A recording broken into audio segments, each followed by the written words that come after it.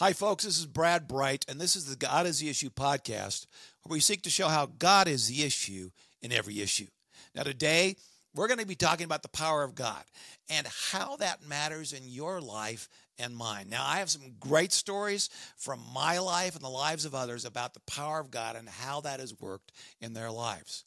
You see, God is all-powerful. He can do anything He chooses as long, this is the key caveat, as long as it doesn't violate any of His other attributes, such as His love or His mercy or His power.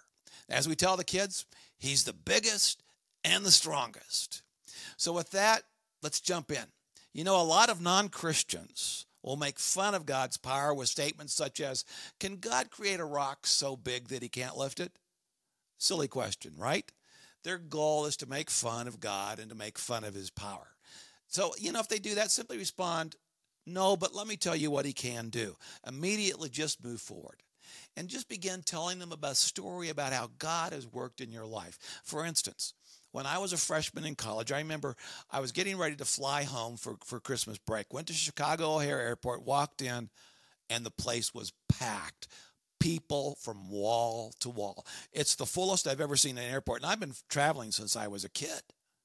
This place was packed, so I went and got in line to check in for my flight, and as I stood there, I realized I'm not going to make my flight.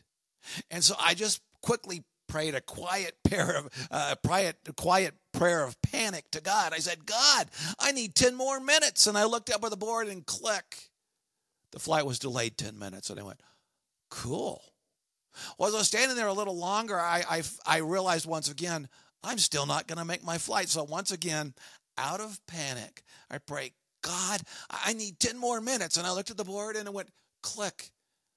The flight was delayed another 10 minutes, and I went, wow.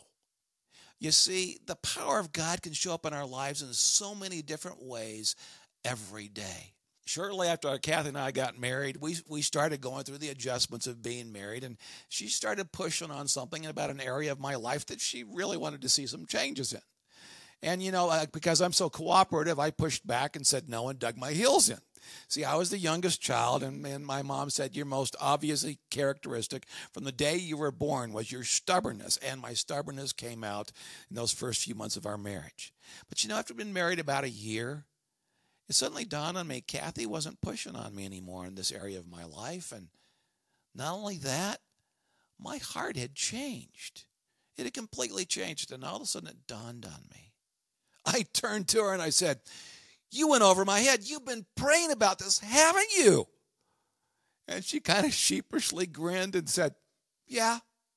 You see, God can not only change an airline schedule, He can change your spouse's heart. To do that, God has to be pretty powerful, doesn't He, some days? I remember one of our directors from a Middle Eastern company, from a Middle Eastern country. One time he came to the U.S., he'd been diagnosed with a major heart problem. They couldn't operate on him over there. They didn't have the facilities. So he came to the U.S., and he went to Oral Roberts University, to the hospital there. And they brought him in and diagnosed him, and it was a serious heart problem. And the whole staff, the day before they were going to operate, they came in and the staff prayed over him, asking for God's healing, either miraculously or through the hands of the doctors. Well, the next day they checked him one more time before he went into surgery, and his heart was perfectly fine. You see, God intervened and healed his heart. Now, God could have healed him through the hand of the surgeon, but in this case, He chose to heal him miraculously. God can't just heal a stubborn heart like mine. God can heal a damaged heart. Today, I went to the funeral of the wife of my former boss, Senator William Armstrong of Colorado. And I was reminded that probably 20 years ago now, he was getting ready to do a video shoot out on Capitol Hill. And it was a really, really bright sunny day, and the woman who was running the shoot, who was putting this whole thing together, it was a whole campaign. Her name was Nancy DeMoss. Now, some of you may know of Nancy Lee DeMoss. I'm talking about her mother, Nancy DeMoss. But they were doing this shoot, and there was too much sun. And the director, who was an unbelieving Jew, said, this is too much sun. We've got to do something about it. Somebody get Nancy over here to pray. And so they had Nancy come over to pray, and Nancy prayed that God would bring some clouds over, and sure enough, they did. Too many clouds. And the director said, no, no, no, no, no, no, no. Have Nancy pray again. That's too many clouds. We just want light cloud cover. So Nancy prayed again. And God removed most of the clouds, just leaving a light cloud cover. They're able to do the shoot with Senator Armstrong and get it in the can. See, God can move the clouds out of the way, or he can bring them back in. I remember when we were living in Orlando, I went downtown one evening for a meeting down there, and it was raining cats and dogs. And I remember going from the parking lot to the door of the building, which was probably 30, 40 yards, and I was getting wet as I was going in. I was in a suit, had an umbrella, but I was just getting soaked.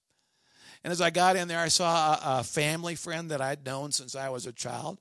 Her name was Nan, and I said, Nan, I wish this rain would go away. And Nan and her husband had been over in Africa for 20 years.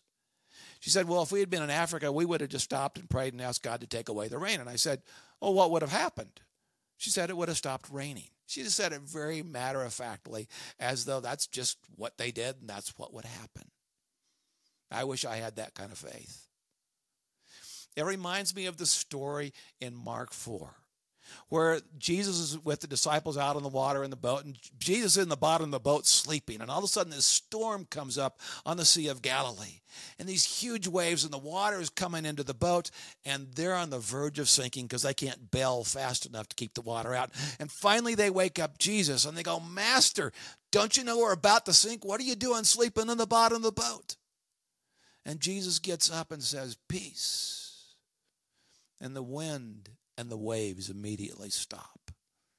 And he turns to his disciples and goes, O ye of little faith.